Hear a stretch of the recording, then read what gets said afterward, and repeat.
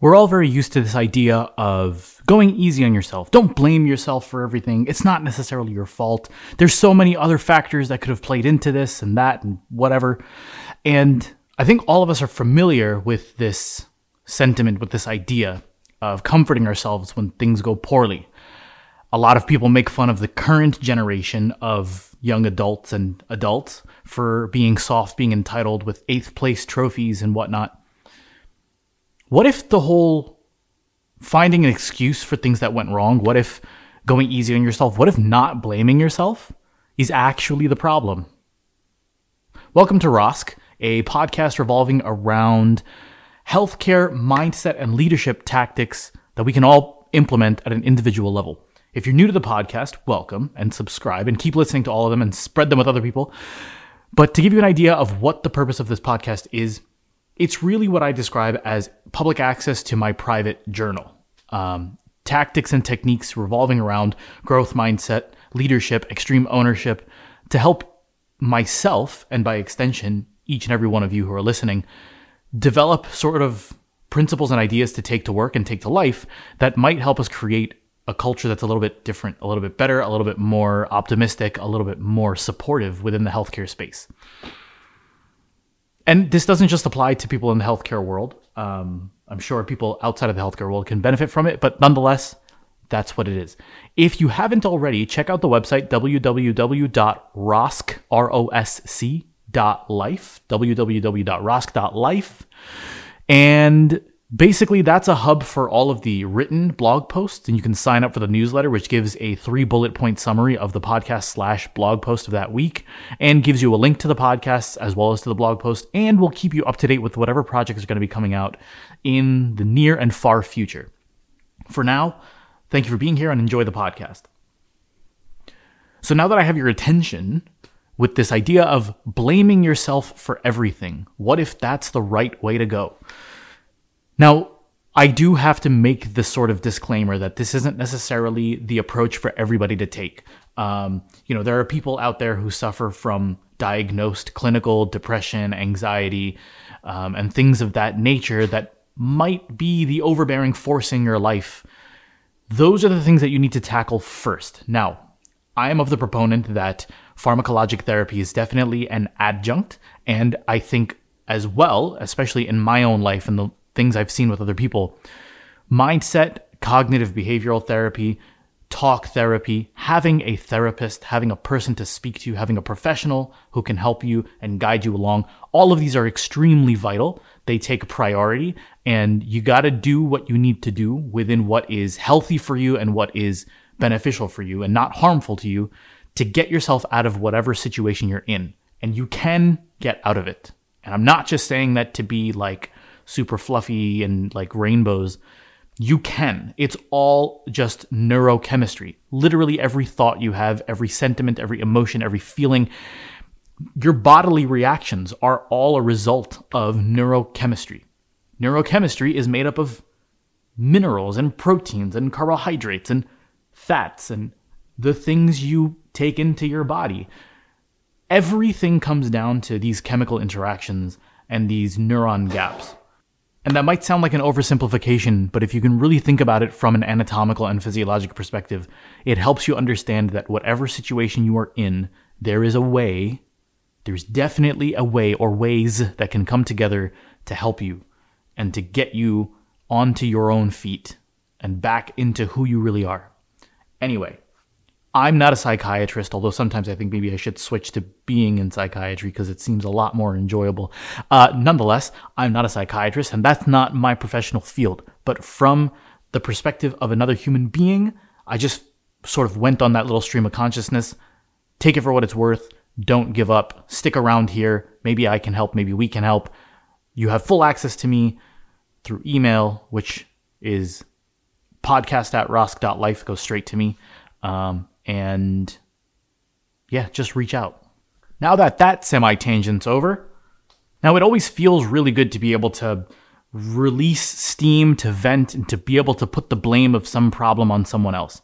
It's easy to commiserate. It's so reflexive for us as individuals and as a society and as a healthcare force to just look at the problems that are happening around us, look at how stupid this person was, look at this decision this person made, look at this mistake this person made. And anytime we're involved in a chaotic mess, we just sit there looking around at all of the problems that are around us. And it feels good, and it feels like a relief sometimes to be able to just look around and blame everything else, because at least it wasn't me. At least I'm not the problem. I would argue, first of all, or I would ask the question, when is the last time you did something like that and actually felt good? Really, the only good feeling, quote unquote, is being able to sort of momentarily tell yourself of how big and smart you feel that you're able to pontificate and give this feedback into the air about how stupid that thing is and how much better it should be, and they should do this and this should be that, and look how dumb this was. And maybe you feel good for a little bit that you felt smart, that you felt critical, and that means that you're in some higher position.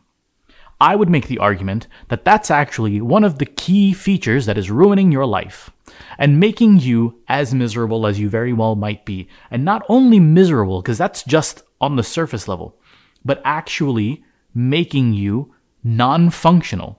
It's debilitating you.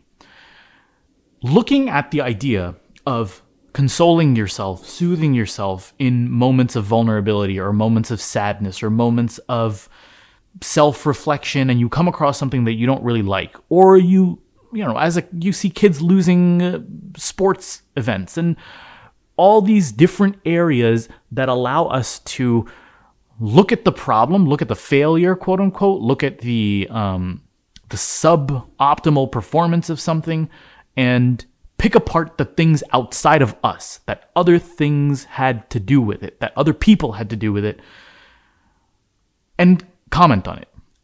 And where that stems from is the moments of insecurity and the moments of vulnerability where we look at ourselves and we need to find a way to make ourselves feel better.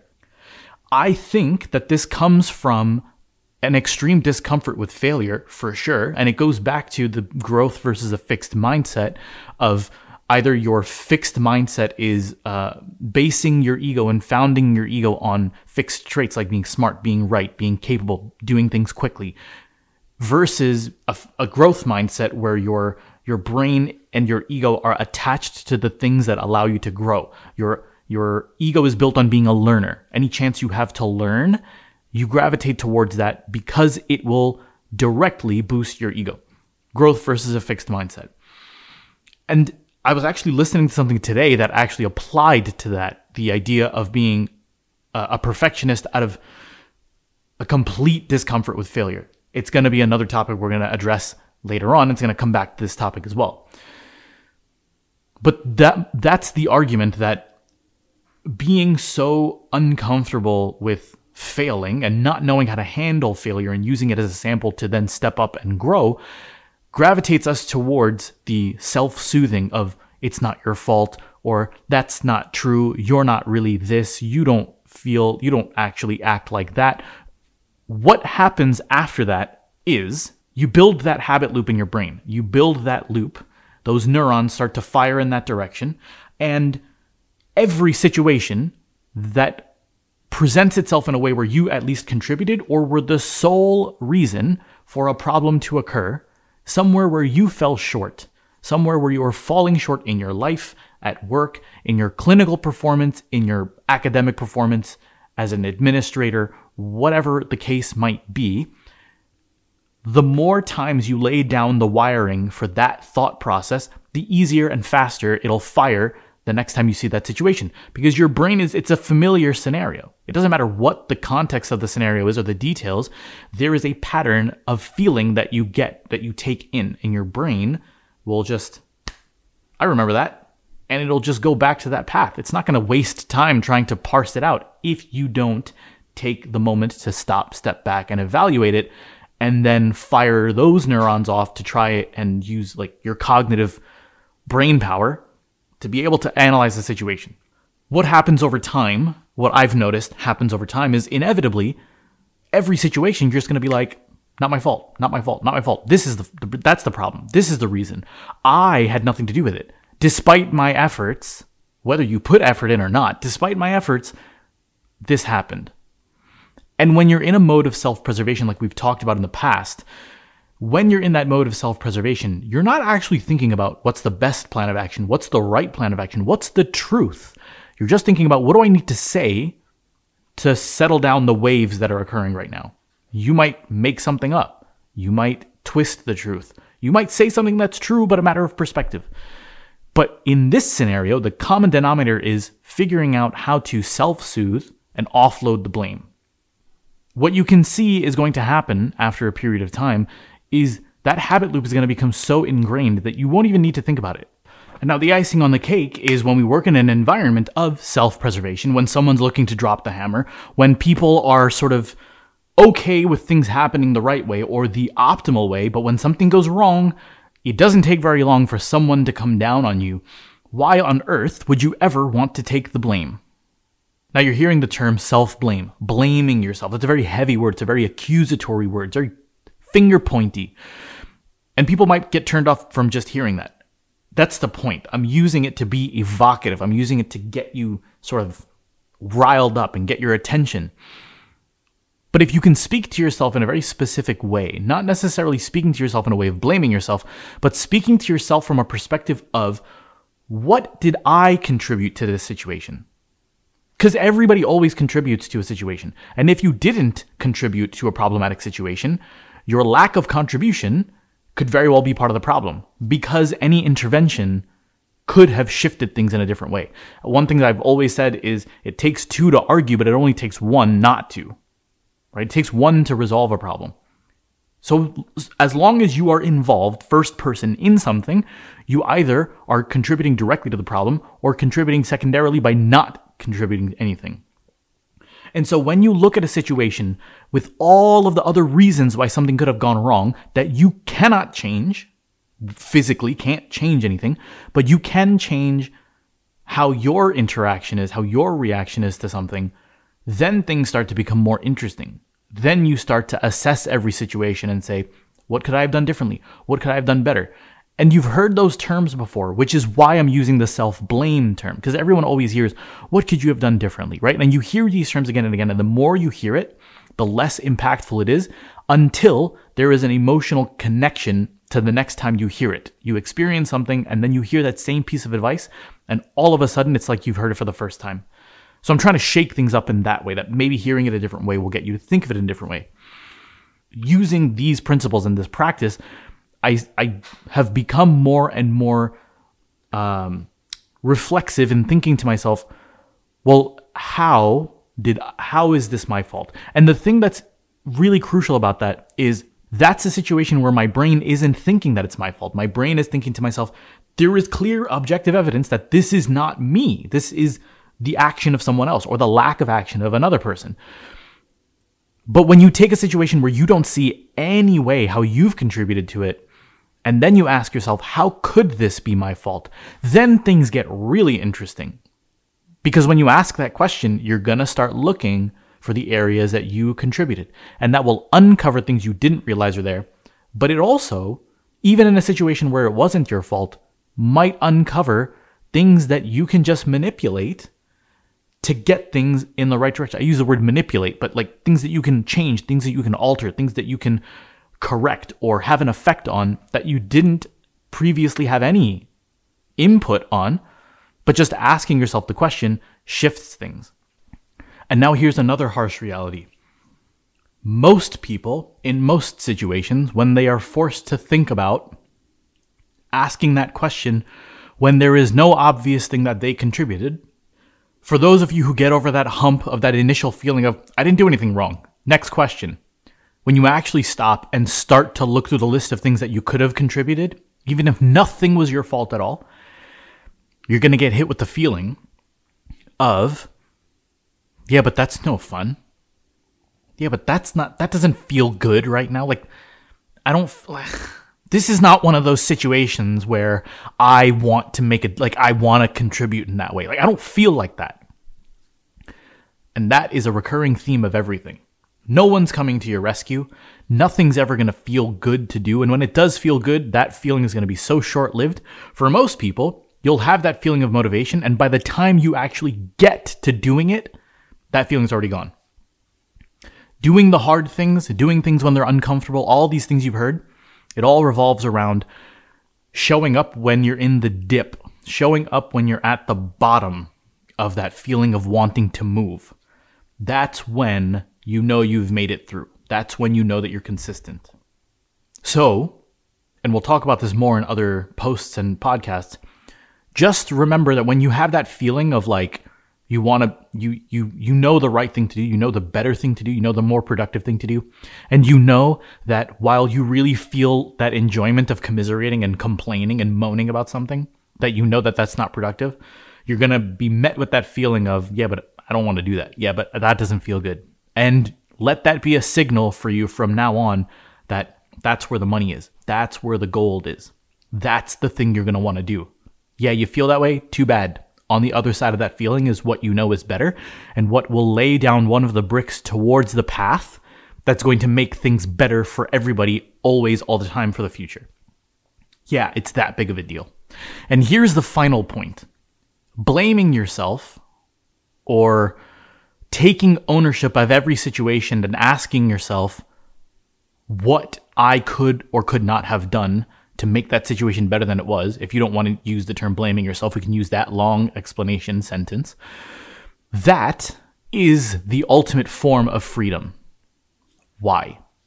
I'm going to use the example of elephants in the circus back in the day. I don't know if this is still done or not, but back in the day, certain circuses used to train elephants into a form of learned helplessness. Now, elephants are giant beings, and so the first thing you're going to want to do is strip them of their power. What they used to do with baby elephants is rip them away from their mothers, obviously the first step to capturing them, and they would chain opposite ends of the elephant, one hind leg and the opposite front leg, and they would put food in front of the elephant. And every time they would have the elephant go to get the food, they would pull on opposite chains and the elephant would fall. They would do this again and again and again until you put the food in front of the elephant and the elephant does not go for the food because it has learned that it can't do it. Learned helplessness. No one is pulling at the chains anymore. No one has to pull at the chains anymore. The elephant just won't go for the food. It has learned that it cannot get the food, even when the obstacle isn't there anymore. Another way of looking at this, rather than calling it learned helplessness, is developing the victim mentality. Now, this is not in any way discrediting the idea of being a victim. There are people who are victims of crime, victims of oppression, victims of injustice. That's there. That's not what this is about. What this is about is creating the feedback loop in your brain of the woe is me mentality. And you might not necessarily be saying, woe is me. But the sentiment will always be there. The sentiment of, oh, if only this happened, then things would have been better. This is the reason why this went wrong in my life or at work or in this case or this scenario. That's trapping you. That's the chains on your ankles. Blaming yourself, using that term again, or the other long explanation, taking accountability of a situation in order to evaluate what you could or could not have done differently in order to affect that situation in a way that would have made it better than it turned out. I know that's not the same sentence I used before. It doesn't matter. Using that and developing that loop again and again and again to the point where every situation you come across, you start to automatically think in that direction. Or even if you don't automatically think in that direction, you have tasted the sweetness of taking control of a situation and making a difference enough times that you want to go towards that. That frees you. No one can stop you. Because even if a situation comes up where you had nothing to do with it, you will be the one to look at it from a perspective of not what did I do to contribute, but what can I do to make that situation different now or the next time. Finding ways to offload the blame from yourself to someone else about any situation that occurs does one thing every single time consistently, and that is give up control. Taking accountability of every situation, giving yourself the credit for when things go well, and giving yourself the responsibility for when things go wrong, or finding a way to have an amount of responsibility and then using that to sort of feel like you have the permission to make a difference, that gives you ultimate control. And even if that's only 1% of the situation and 99% of it is out of your control, that 1% is the 100% that matters to you. Whether it's nature versus nurture, or it's a situation at work, or it's a situation with family, whatever the case is, all that matters to you is that percentage that you can control. That's your 100%. And that's what allows you to live and to lead. We'll see you next time.